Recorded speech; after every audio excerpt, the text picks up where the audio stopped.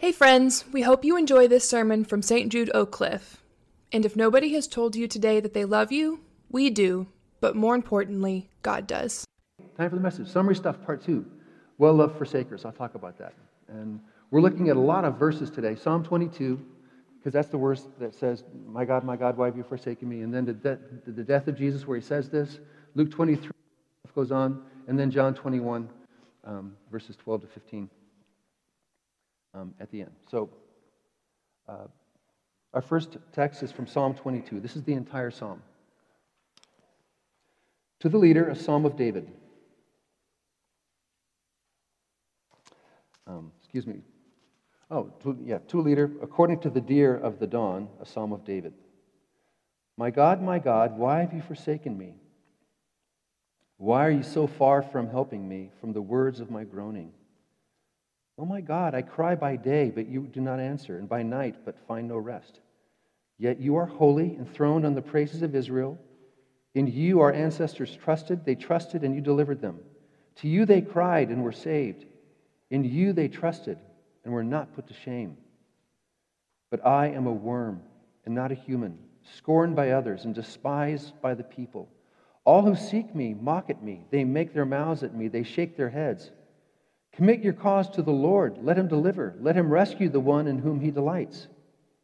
Yet it was you who took me from the womb. You kept me safe on my mother's breast. On you I was cast from my birth. And since my mother bore me, you've been my God. Do not be far from me, for trouble is near. There is no one to help.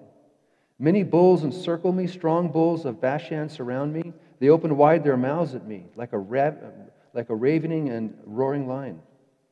I am poured out like water, and all my bones are out of joint. My heart is like wax, it is melted within my breast. My mouth is dried up like a potsherd, and my tongue sticks to my jaws. You lay me in the dust of death. For dogs are all around me, a company of evildoers encircle me. My hands and feet have shriveled. I can count all my bones. They stare and they gloat over me. They divide my clothes among themselves, and for my clothing they cast lots. But you, O Lord, do not be far away. O my help, come quickly to my aid. Deliver my soul from the sword, my life from the power of the dog.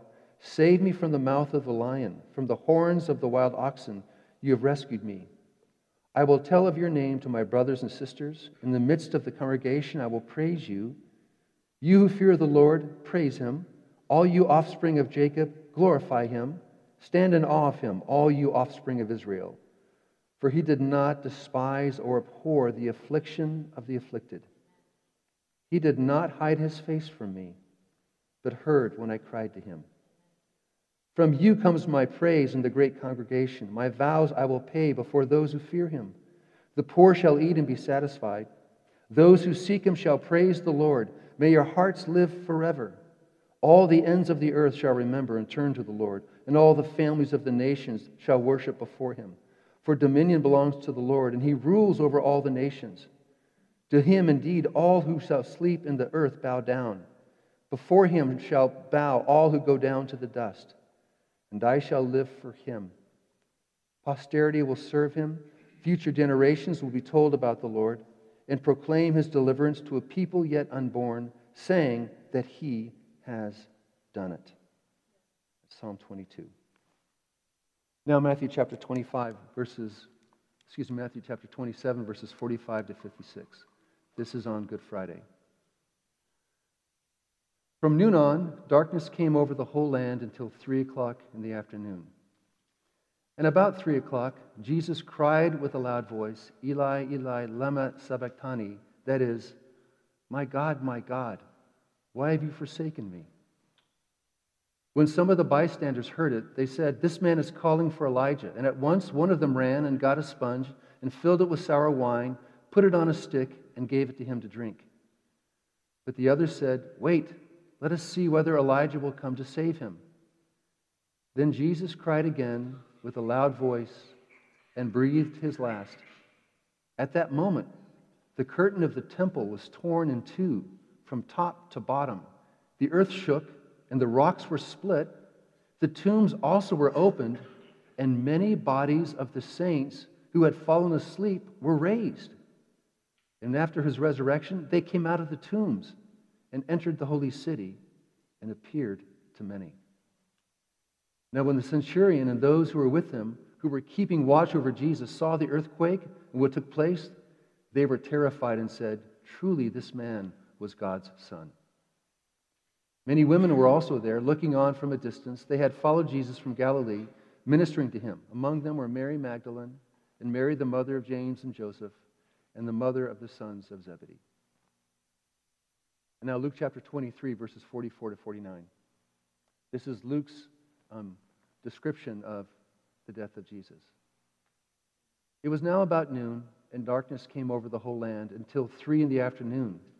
And while the sun's light failed, and the curtain of the temple was torn in two. Then Jesus, crying out with a loud voice, said, "Father, into your hands I commend my spirit." And having said this, he breathed his last. And when the centurion saw what had taken place, he praised God and said, "Certainly this man was innocent." When all the crowds who had gathered there for this spectacle saw what had taken place, they returned home, beating their breasts. But all his acquaintances, including the women who had followed him from Galilee, stood at a distance watching these things. And now John 21, verses 12 to 15. This is after the resurrection. Jesus said to them, "Come and have breakfast." Now none of his disciples dared to ask him, "Who are you?" because they knew it was the Lord. Jesus came and took the bread and gave it to them, and did the same with the fish. This was now the third time that Jesus appeared to the disciples after he was raised from the dead. And when they finished breakfast, Jesus said to Simon Peter, "Simon, son of John, do you love me more than these?" He said to him, "Yes, Lord, you know that I love you." And Jesus said to him, "Feed my lambs." This is God's word. Let's pray. Father, may the words of my mouth and the thoughts and the meditations of all of our hearts and minds be pleasing to you, our Lord and Redeemer. Amen. When I was not at seminary as a student, but when I was at seminary, when I was teaching there, I had the privilege of having a professor come in from Pennsylvania, Esther Meek. She's a philosopher, and she taught our students Christian philosophy and how to think and how to know certain things. And Esther often talked about what's called tacit knowledge. Have you all heard that phrase before, tacit knowledge? Tacit knowledge is this beautiful thing where all of us know more than we can say.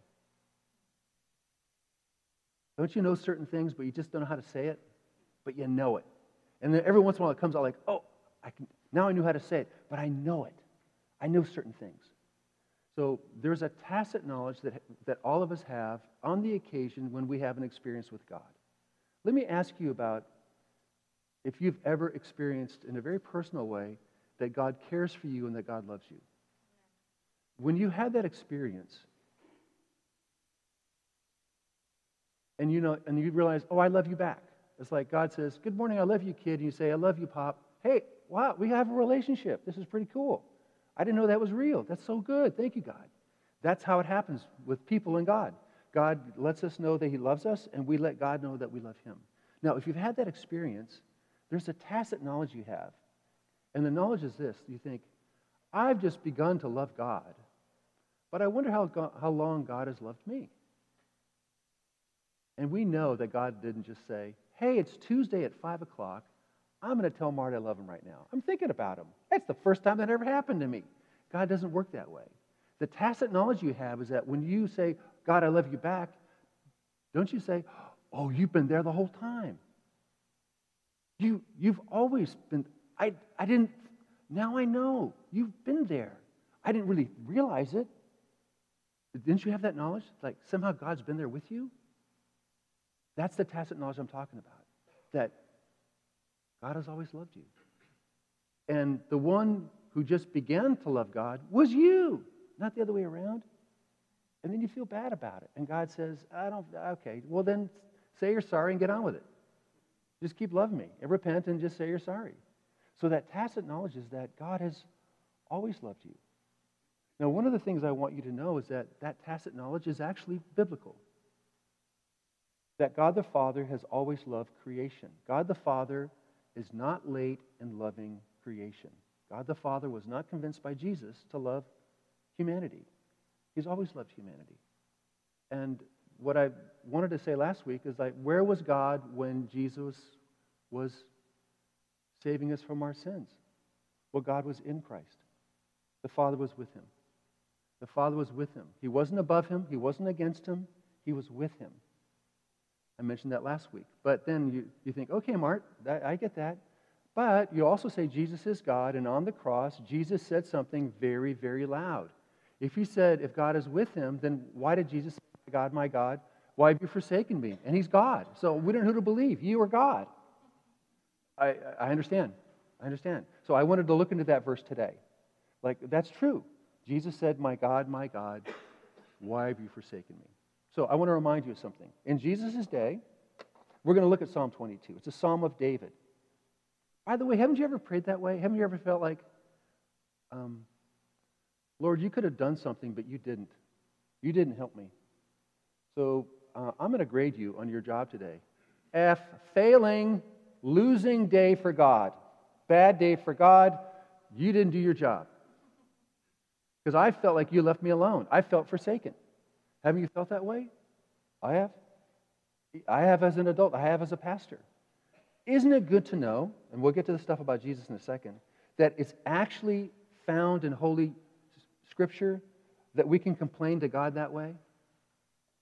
This is a prayer of David. It's in the Scripture where God says, it's okay to pray to me starting with this. You did a bad job today, God.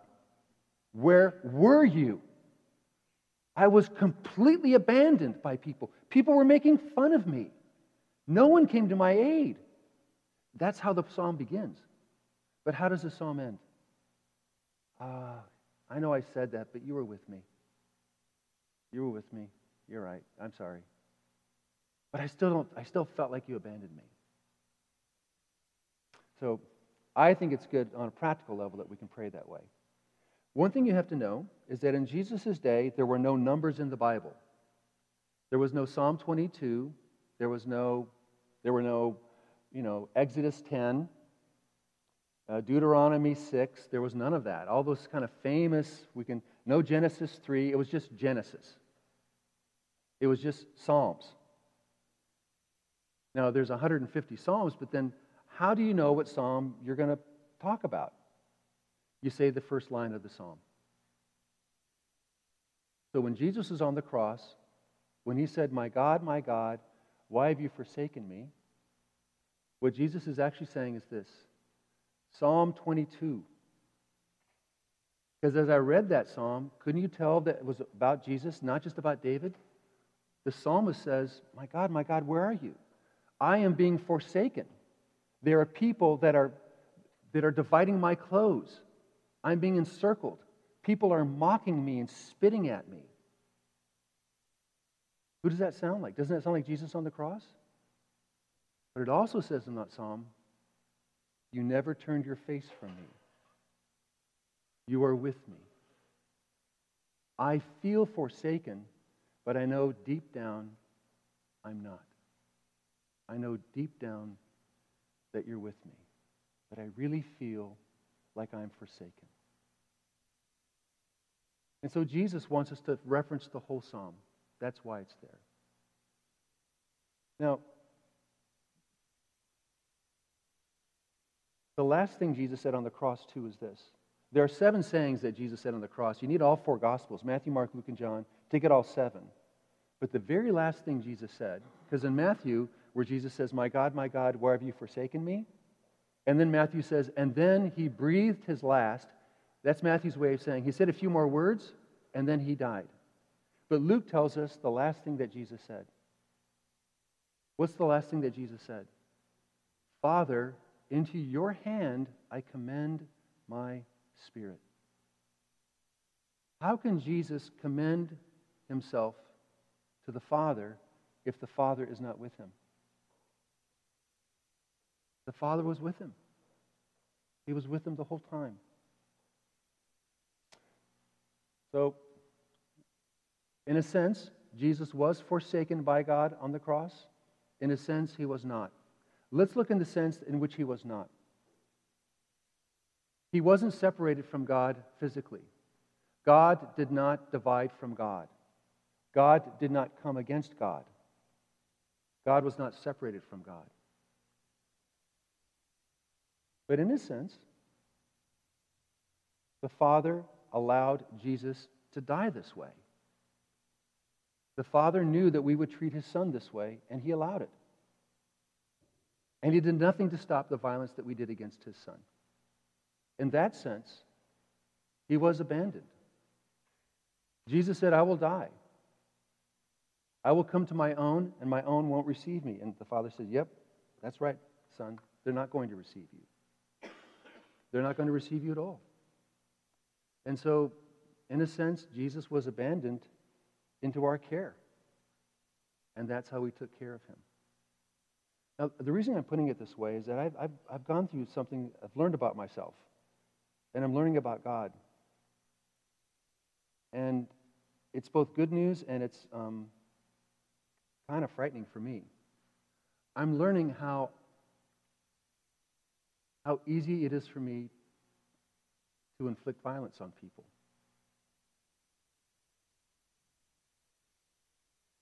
And it scares me. I think that's part of the original sin. And it's not original just to Adam. Everyone's really good at it. I have my own original way of doing it. You have your own original ways. And there's 4 ways you can do violence, you know. I've mentioned this. You can do violence by physically hurting somebody. When you physically do damage to someone, that's violence, isn't it? There's also violence when you do something verbally, or in today's social media, something written. Any words, verbal, auditory words to people, or written words can be violent. We can also do violence by just turning our back on people, casting them out. And then the most insidious kind of violence is when we just do nothing when people are hurting. We act as though we don't even see it. That's what David's talking about in Psalm 22. I am treated with violence, and nobody is helping me.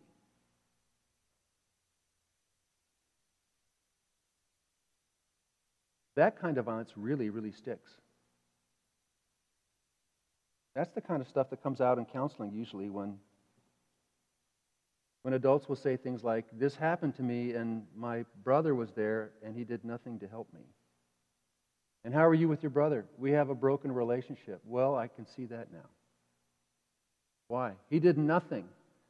Well, did he contribute in the violence? Well, not directly. He just did nothing when bad things were happening to me. That hurts, doesn't it? That's violent. And I realize, wow, I can do that so easily. Now, here's the violence I'm talking about. When we get mad, when we feel like David in Psalm 22, when we get mad, we have conflict on the inside, and we've got to get rid of it. So what we often do is find someone on the outside to be the receiver of my conflict, but I can't make them innocent. They have to be guilty. And if they're guilty, then I feel okay yelling at them. I'll give you an example. I was driving this week. A young kid in a truck did what Dallas drivers do. Risked his life to hit the egg, to make sure he got the off-ramp right in front of me. I screamed at the top of my lungs, "You idiot! What are you doing?" So notice what I called him in my head. He's an idiot. He's guilty of idiocy. He is king idiocy, and I can vent all my on him. And I feel better. Because I had conflict. And I thought, later on, here's what I wasn't going to say. You straight A student at Sunset High School? Oh, I can't say that. You kid that loves your grandmother? Oh, no, that makes him good. He has to be idiot. I have conflict, and I've got to blame. He can't be innocent. He must be guilty. He is guilty, and I just crucified him. Oh, and the relief and the peace that came over me. It's almost religious. It is religious. That's the addiction. That's what we do. That's our addiction. That's the human race. That's all of us. And it's like a religious feeling. And in fact, where two or three are gathered, a fourth person is being talked about, and it ain't good. Because what do? How does that work? You guys know how that works. You're in a group of people.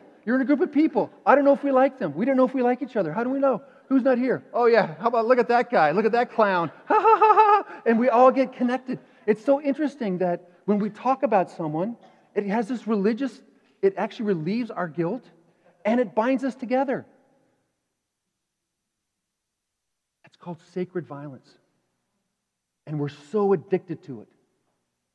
Did you know that when Jesus died, if you just looked at it from like studying, if we're like Martians studying this, here's a guy that did nothing wrong. Nothing wrong. In fact, when I call that predatory peace, by the way.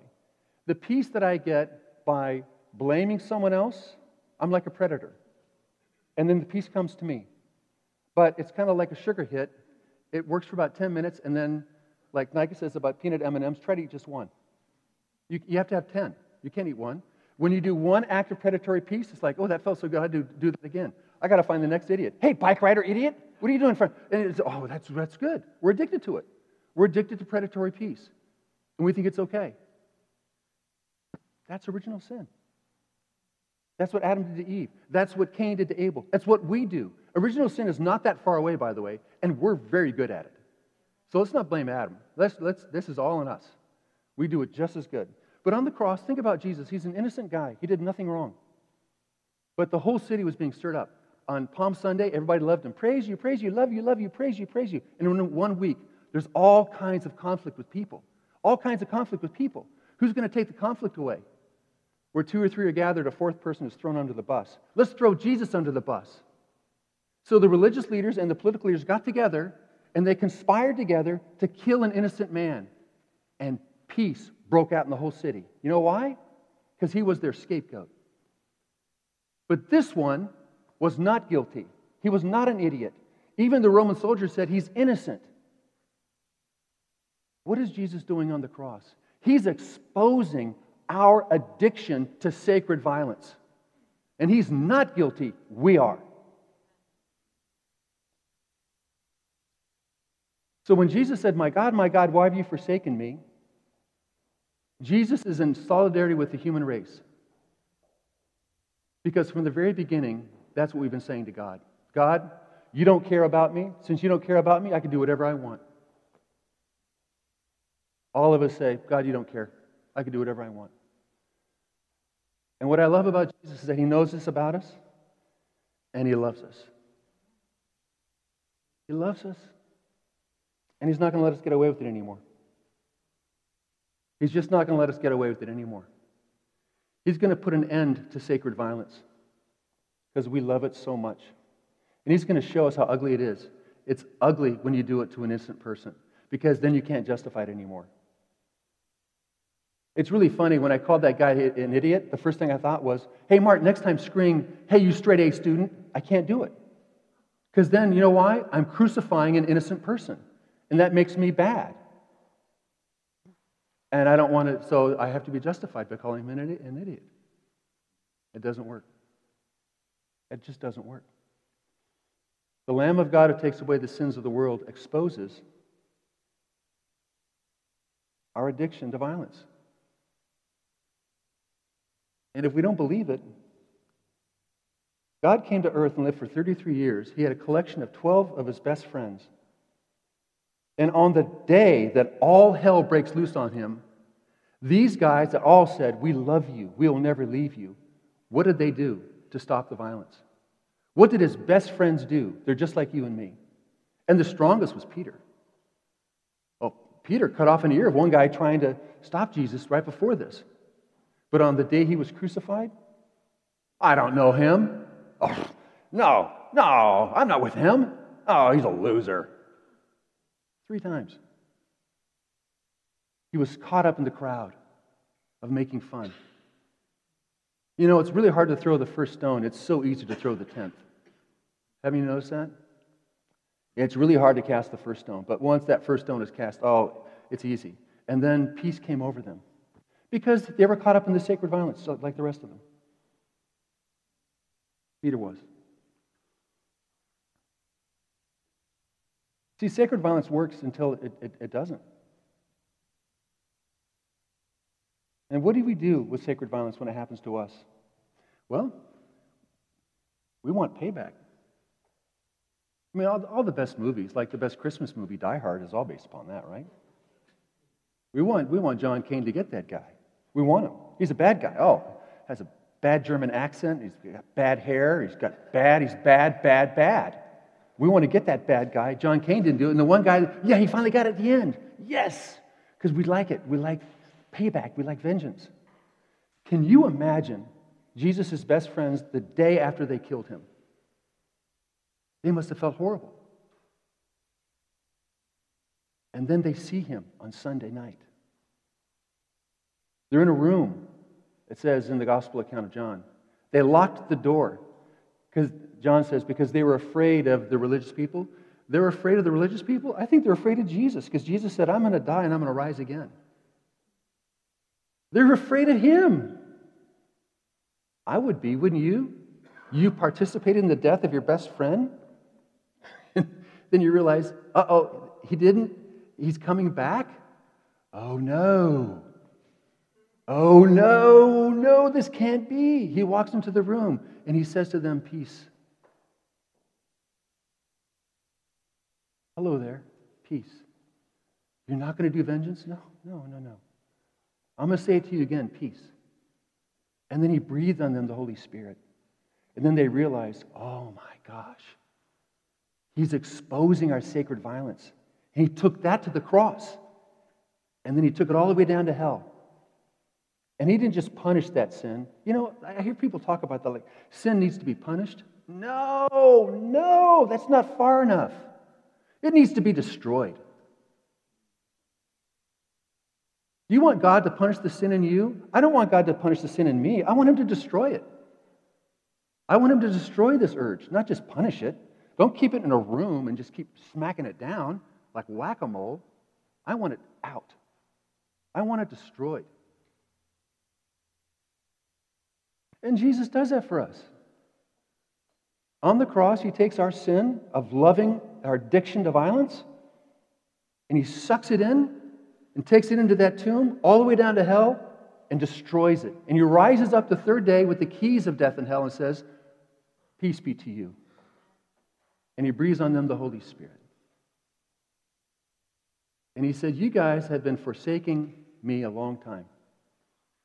I'm God. I give you life and breath and all things, and I've always loved you. And I get closer and closer and closer to you, and you keep pushing me away. And you keep pushing me away.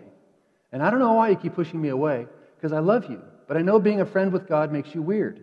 I'm sorry, but I'm God, and you're human, and I want to be your friend. And God gets close, and then when he finally comes, we kill him. And Jesus said, when he says, my God, why have you forsaken me? You know what he's doing? He's saying, in a way, hey, brothers and sisters, fellow forsakers, I'm with you.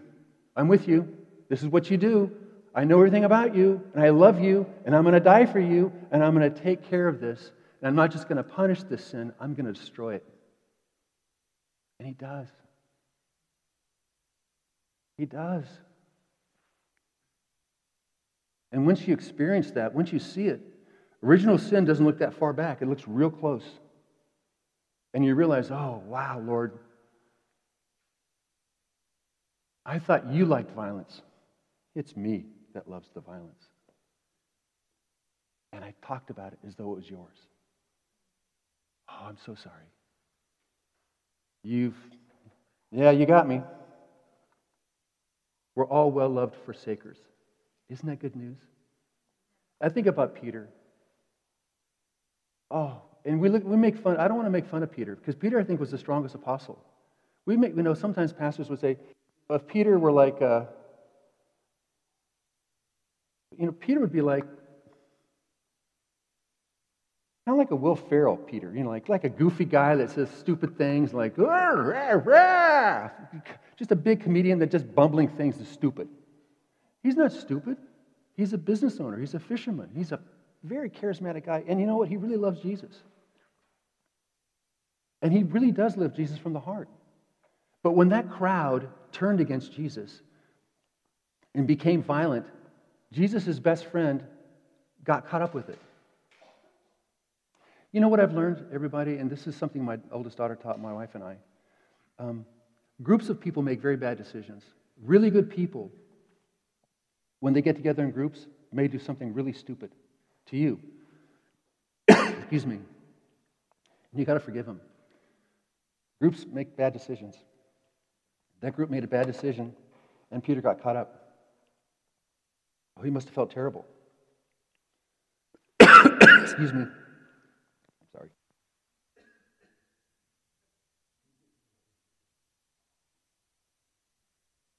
And what I want to experience what Peter did.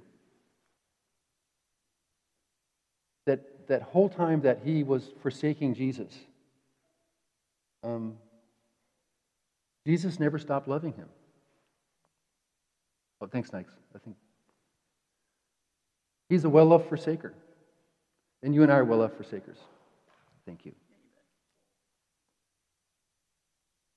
I know we're not supposed to drink.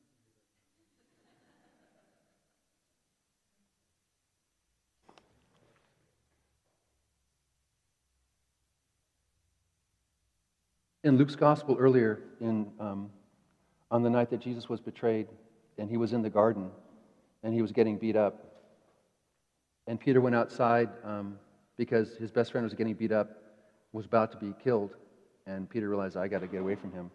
And he was warming his hands by the fire, Luke tells us, and the little girl was there and says, hey, I can tell by your accent that you're from Galilee. Are you with Jesus? And he said, no, I'm not with that guy. And then he cussed, I'm not with that guy.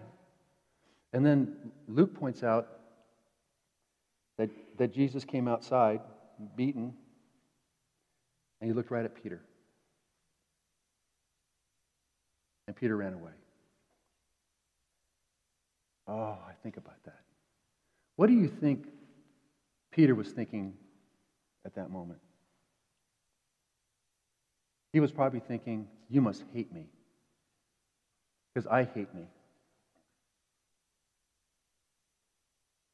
What was Jesus thinking about Peter? I love you, buddy, and I'm not going to let you go. Peter, look at me. I know you're doing this to me. I'm not going to let you go. I'm not letting go of you. You forsake me. I'm not going to forsake you. I don't forsake people. That's what you do. I won't leave you. How do we know that? Because we just read in John 21, a week later, when Jesus saw Peter, Peter ran to the shore. Jesus ate fish. And Mary Ann's youth pastor, who liked to eat, I remember when I was a young guy in college, he would say, oh, that's my favorite Bible verse because that means we're going to have food in heaven because Jesus had his resurrected body and he's eating fish and bread. That means we get to eat. And he was not joking. He went off like on a 10-minute sermon about eating in heaven. Larry Rice, I'll never forget, like, man, that guy likes to eat. And he's so glad in the age to come, it's not like we're just nourished by some sort of magic dust or something and we get to eat. So, but it is kind of interesting, isn't it? We get to eat. I'm with Larry on that. But here's the deal. Jesus simply looks at Peter, the forsaker, and says, Peter, do you love me? He says, of course I do. He says, good. You still got your job. Go feed my sheep. Holy cow. The biggest forsaker. And Jesus says to the rest of the players on the field, this guy's still on the team. He's batting first, by the way. Go get him, Peter. Come on, man. I love you. He's a well-loved forsaker. The way that God deals with our violence is not by creating more violence. He actually grabs us and says, stop it. I know your game. I'm going to take your violence and I'm going to nail it to myself and bury it. It's now destroyed. You will now forgive and love people. That's what raises the dead. Because all violence gets is the next act of violence. When has violence actually ended anything? When have you ever said, oh, I'm so glad there was a big bunch of violence because that solved the problem? Woo! We think it does. That's how we end fights with people that we love. You idiot! And then we bring up something in the past that they did and we yell at them. And then the room goes quiet. Why?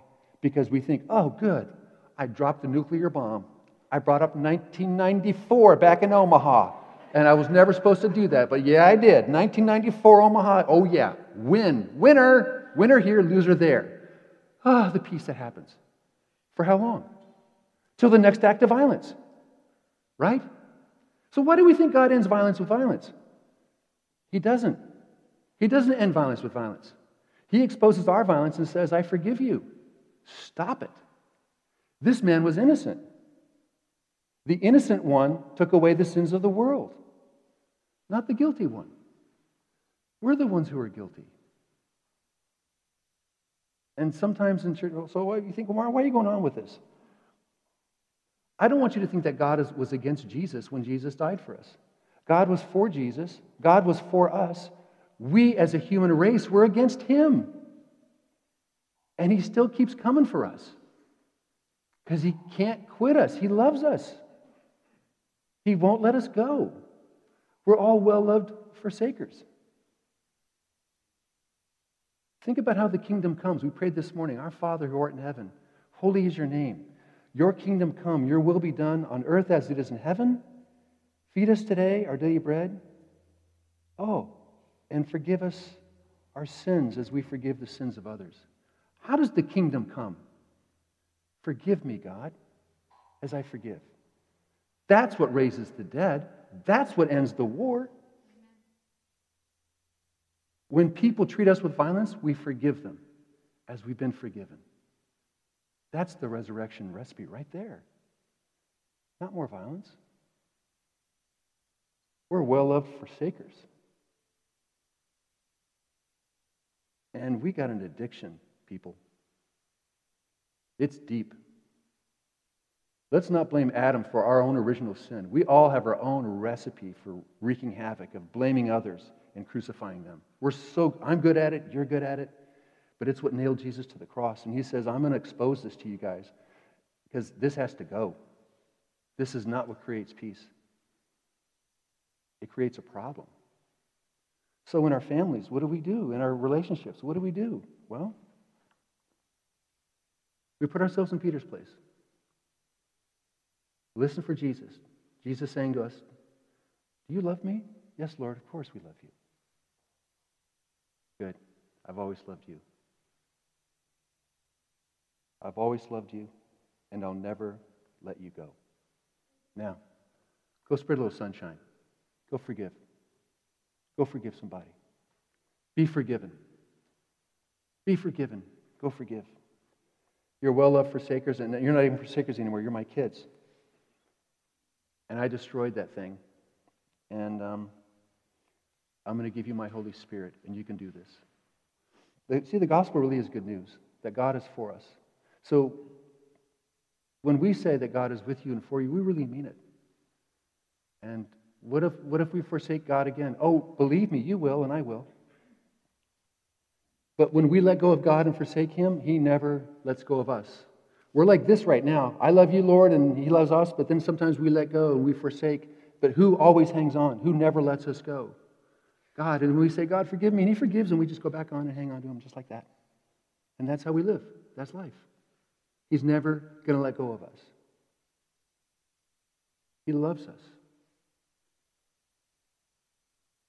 But he's going to change us. And he's going to give us no relief from our addiction. Because it's bad. And we like it. And it's not good for us. And we know it. So, let's let him crucify it. And let's forgive each other as God in Christ has forgiven us. Let's pray. Lord, you're good. And we know that we forsake you at times. And we know that you even cried on the cross that you were forsaken. And in a way, Lord, you were abandoned to our hands, and that's how we treated you. But you exposed that, and now that we see it, we don't want to do that anymore. We're so grateful that you love us and that you forgive us and that you really like us too. And you know this about us, and you're not surprised. So help us not treat these things as though they're small. Help us realize how big these things are and how big your Holy Spirit is to change us. So Lord, help us forgive others as you have forgiven us. all that we have done. And we're so grateful that you love us and that you like us. We pray in your name. Amen.